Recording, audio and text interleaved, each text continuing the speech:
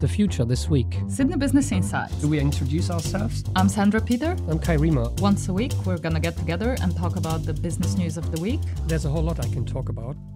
Okay, let's do this.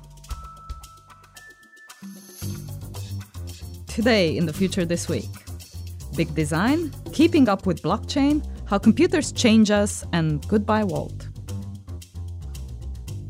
I'm Sandra Peter. I'm the director of Sydney Business Insights. I'm Kai Riemer. I'm professor here at the Business School. I'm also the leader of the Digital Disruption Research Group. So Kai, what happened in The Future This Week? Our first story is from Fortune magazine. It's about design and it's titled, "Want to Change the World with Design? Work for Huge Companies." And it's a short article and it makes an interesting argument about design in general, and that we often think of design as being something that is done by people at the fringes in niche companies. But the main argument is that design is for people. And if you want to reach many people, you have to work for large companies that have the reach and the production capacity to actually put your design in front of many people. And we've got a short clip from Johnny Ive. I think one of the things that you get a sense of is the degree of care. Yeah. How much did this group of people care to make this and make it right? And they didn't do it for themselves. It's in service to the people that are going to use or buy the product. And I think there's something, the humanity of that, I think, is extraordinary.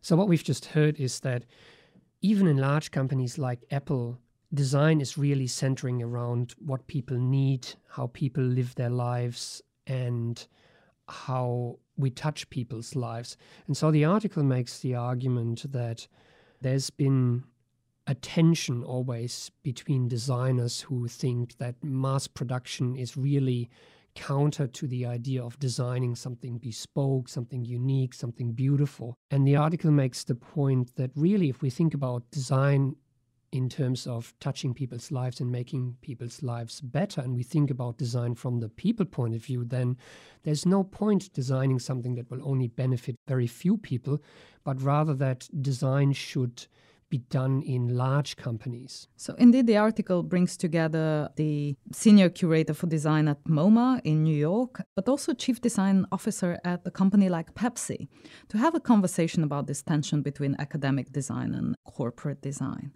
And if we look at the things that we're surrounded with right here, things like our MacBooks or our iPhones or any of the furniture that we have around us, who really is in the position to put these things before us? So if you want to be designing for technology, there are actually very few of these companies that you can join. Interestingly, if you want to design furniture that impacts you, probably the company you would want to work for is IKEA. If we look at something like the iconic Billy, and there have been shitloads of Billys sold over time, we've got millions and millions. Something like 40 million over the last 20 or 30 years. So these are huge numbers. And indeed, the design for that has been the design for many people based on what people need, but also what is accessible. And lately, we've seen quite a big shift in niche designers moving to large organizations so they can impact many people. A few years ago, clothes designer Isaac Mizrahi, designer of very, very expensive garments, said that he was designing for the American woman, and he realized that it's actually not the American woman he was designing for. It was very few American women who could afford his product. So he started doing a line for Target. Dressing the American woman actually means designing for a company like Target. It's the idea of the Volkswagen, right? The car for the masses, not just the car for the few. And in many ways, the German Volkswagen design has become emblematic of this kind of iconic design that impacts the life of ordinary people and has popularized the car in Germany after the Second World War. So this tension between design as a craft, as an artisanal activity, and design for the masses, which comes with the commercialization, is what this article is about. And the idea here is to, and this is said in the article, is to start respect a little bit more design for the masses and not see it as antithesis, the tension between commercialization and design, but rather see the two go together, especially when we make the argument that design is for the people. This conversation about impact and design kind of brings us back to the Frightful Five. So if we look at the design of the iPhone or the MacBook, or if we indeed think of the conversation we had on our last podcast about artificial intelligence and the way we design beyond the interface. So we often think of these large companies in quite negative terms as the Frightful Five because they're in a position of power where they can utilize the data to manipulate the masses and all the kind of things that come with this market position. But at the same time, they're also a platform for doing good in terms of design. They're also a platform for doing research, maybe. There's another article this week in 9to5Mac about a study carried out by Yale University and the University of California into the relationship between Facebook use and mental health and happiness. And while we won't comment on the actual study, it just shows the problems that researchers have in accessing the data and the length to which they had to go in putting a panel together and following people and studying their Facebook behavior. Imagine what Facebook could do with the data they have. So I think looking at this market power and the central position that those five have, not only in design but also in research, wouldn't it be great if that data would be available for universities to utilize, or if those companies would actually utilize the data to research themselves and publish from it? And there have been some attempts of doing it. And Microsoft, who's been in this game for quite a while, actually a leading example of combining commercial activity with research. So they're really good, but they're just one of those five. We know that Google is doing a lot of research and they're publishing a little bit of it, but it really should be an example for how the position that these five have could extend beyond just the commercial activity to give something back in terms of the research that they can do with the data they have access to. Is this a question of also us as researchers working with the Frightful Five? Because indeed, the study that you mentioned, the Wall Street Journal also reports on it. They managed to track Facebook habits of only 5,000 people. And for us as researchers, access to 5,000 people, that's not bad. That's not bad at all. But if you think of the data that Facebook had, 5,000 people is, minuscule, right? They could do this with millions. It's a rounding up error. Absolutely. So tracking these people for 2 years, checking on their health and happiness levels. And let's remember they agreed to participate via a Gallup poll and looking at health and their social lives and Facebook use, what they like, what they don't like, how they're feeling, whether they're sad or lonely or extremely happy. For researchers to have access to that, will there be a similar headline in a few years, want to change the world with research, work for the huge companies? And this goes back to our discussion about artificial intelligence and the money that is being invested in R&D in these organizations. And not only as a matter of who's investing and doing this research, but also of access to the data that then comes out of it. Absolutely. And this brings us straight to our second story, which is about the blockchain, the technology that underpins Bitcoin. Now, a quick shout out for Gianluca Missione from UCD in Dublin, who sent us this article. So thank you for that. Thank you so much. It's an article about blockchain and Bitcoin in a way. And we're not going to discuss Bitcoin per se, but we've already decided we are going to run a special in a few weeks' time on Bitcoin, and we'll be in contact with Gianluca for this. So we can address this properly and give it its proper attention. But we thought this article had a really interesting idea that we just needed to cover today. So the article is called "Even Academics Can't Keep Pace with Blockchain Change." So the argument that it makes is that technology is changing fast, and blockchain is an example of this. And it's incredibly hard for academics to keep pace with the technology, not necessarily in terms of their research, but in the way in which those changes translate into the classroom and in the way in which we can actually keep our students up to date with what is happening out there. The article reports on a workshop held at CoinDesk's Consensus 2017 conference a few days ago. And the panel featured people from MIT, from Duke University, from the University of Nicosia in Cyprus, and tried to look at how universities develop the young people with the requisite skills to participate in something like blockchain development. Yes, and it discussed this from different angles.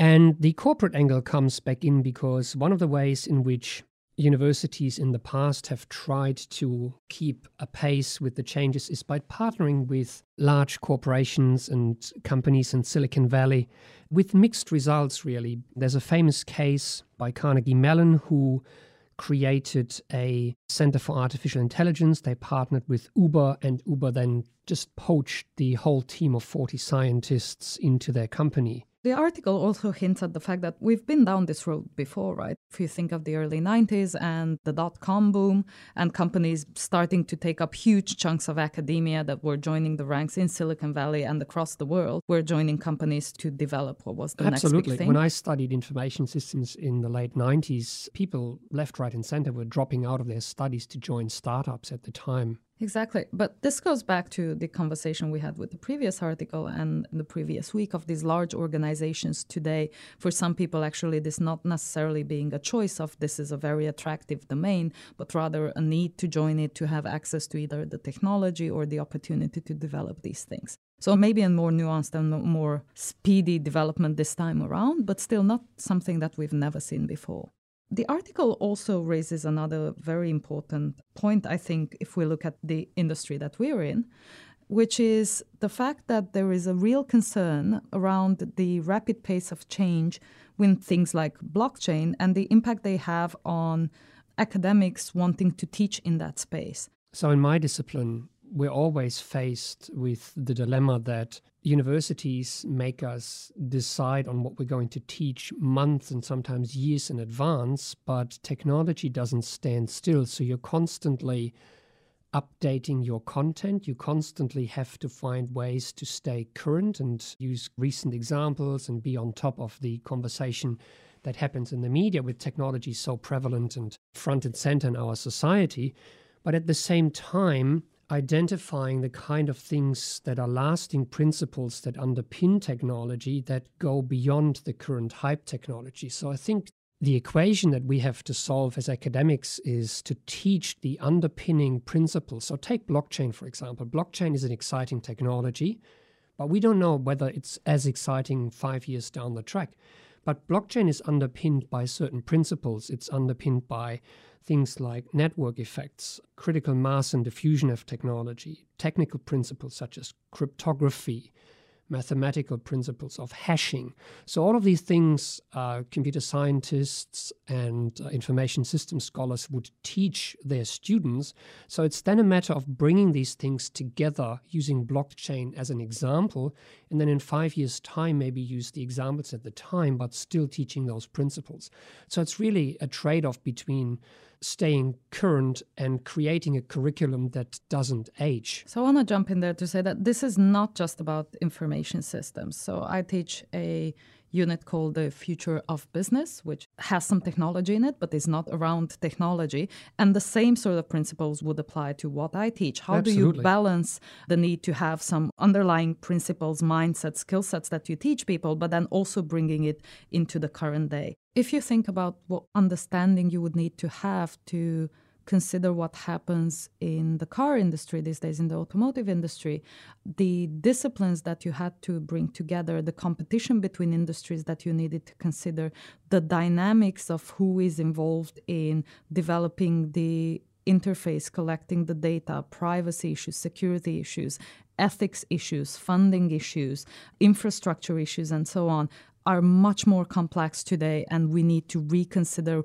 what fundamental principles do we need to bring into the conversation. So my first point really was around the fact that this is not just around information systems, but around all other disciplines. And with technology, people expect that you are current, expect you to look at blockchain.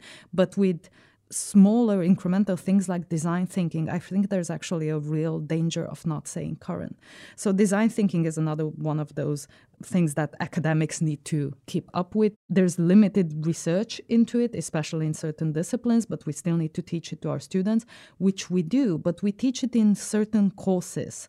And the mindset that design thinking or agile brings to the table is quite different to the mindset that gets instilled in students in 5 or 6 other courses that they do that are quite traditional. So we need to consider those tensions when we update the curriculum. This is not about what one person does in the class, but this is about what we do as an institution.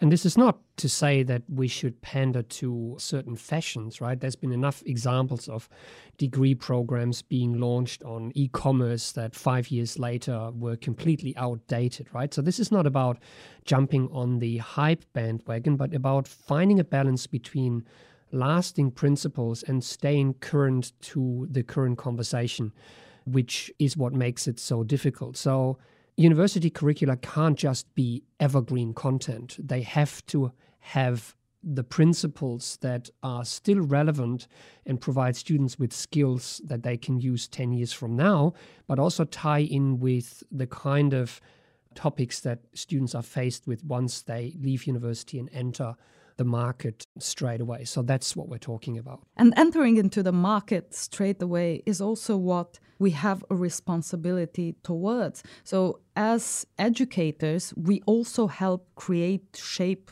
build that future that we're discussing. So what happens with blockchain, with autonomous vehicles, all of these things are a product of the people who exit our institutions. So with rapid change, there is also an opportunity to impact these things as they develop.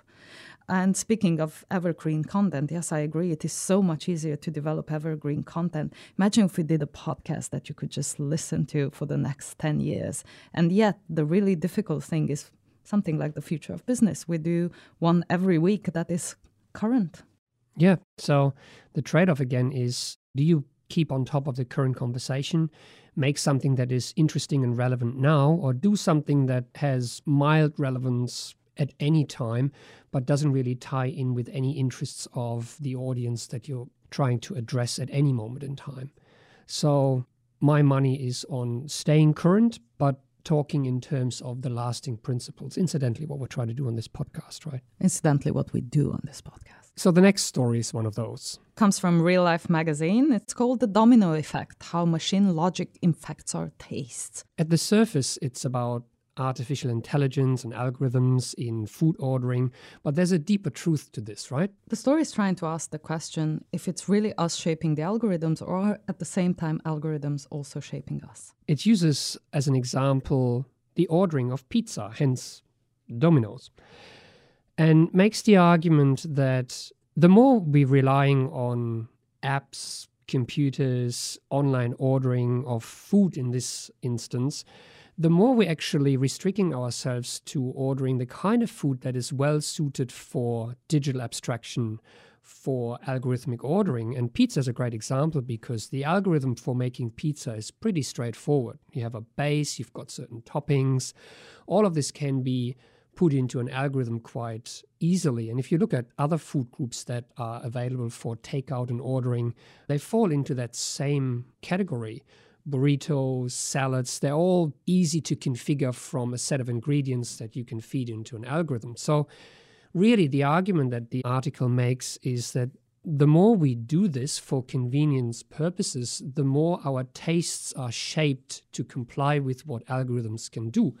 The more we're actually ordering food that is algorithmically prepared, and the more we restrict ourselves to the things that machines can do. So the question the article asks is, are computers shaping us? And interestingly, there's another example in there about how Spotify's playlists can flatten the context in which the song was creating. So you no longer have the artist's context or their culture or the intention they had when they composed the song, or maybe even the album that gives you all the other songs that came with it, or the cues that it would give you or the feelings that it would give you. Rather, there's a preset mood. This is happy, this is barbecue, this is upbeat, or this is lounge music. So these categories get imposed on the listener, which no longer makes their own sense out of it, but rather draws it from the application itself. So a limited set of so-called moods are there to describe any kind of situation that we might find ourselves in. And the argument is that the more we do this, we come to think of our own condition, of our own life in terms of those categories. And the article says that human experience is delimited incrementally by the limitations of our machines. So we absorb this vocabulary, we absorb these categories, and we come to think of ourselves and our needs and desires in terms of those categories at the expense of a more holistic, fuller experience of life.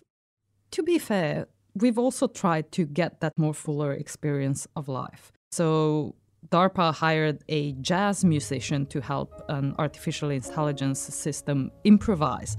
And jazz musician and computer scientist Callan Thomas tried to teach the computer how to improvise jazz because he saw this as the pinnacle of human and mental achievement. So the idea would be for this computer to, on the fly, create melodies that are goal-oriented and feed on the supposedly emotions of the other musicians playing. Similarly, IBM actually tried to feed Watson, their famous Watson computer, the entire Bon Appetit archive so that Watson would now create a recipe out of any and all ingredients in one's pantry.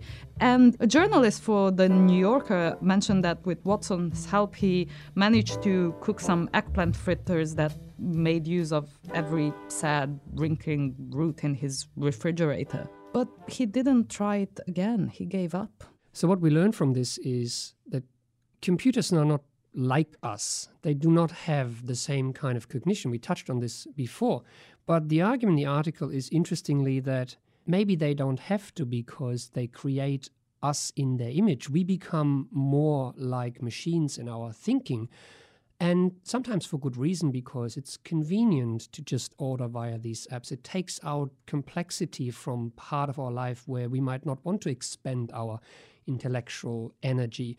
And of course, you can still engage in cooking and whipping up great dishes that do not comply to the algorithmic nature of computers.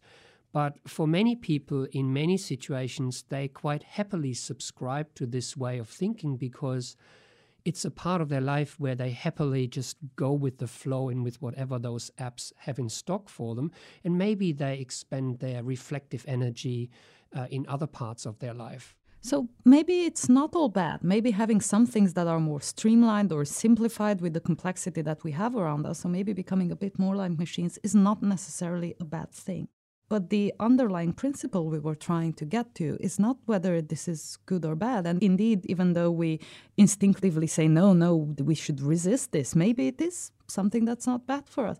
So it's not about it being good or bad, but it's about the need to be aware of it, to recognize the influence that these apps, things like Spotify or make your own burger at McDonald's or Pizza Hut. Yeah, I think the awareness of this is important. And we've talked about this previously. It's what makes us cyborg, the way in which we think and act through our technologies and come to see the world in terms of our technologies. And this is by no means a new phenomenon. It happens in other parts of life.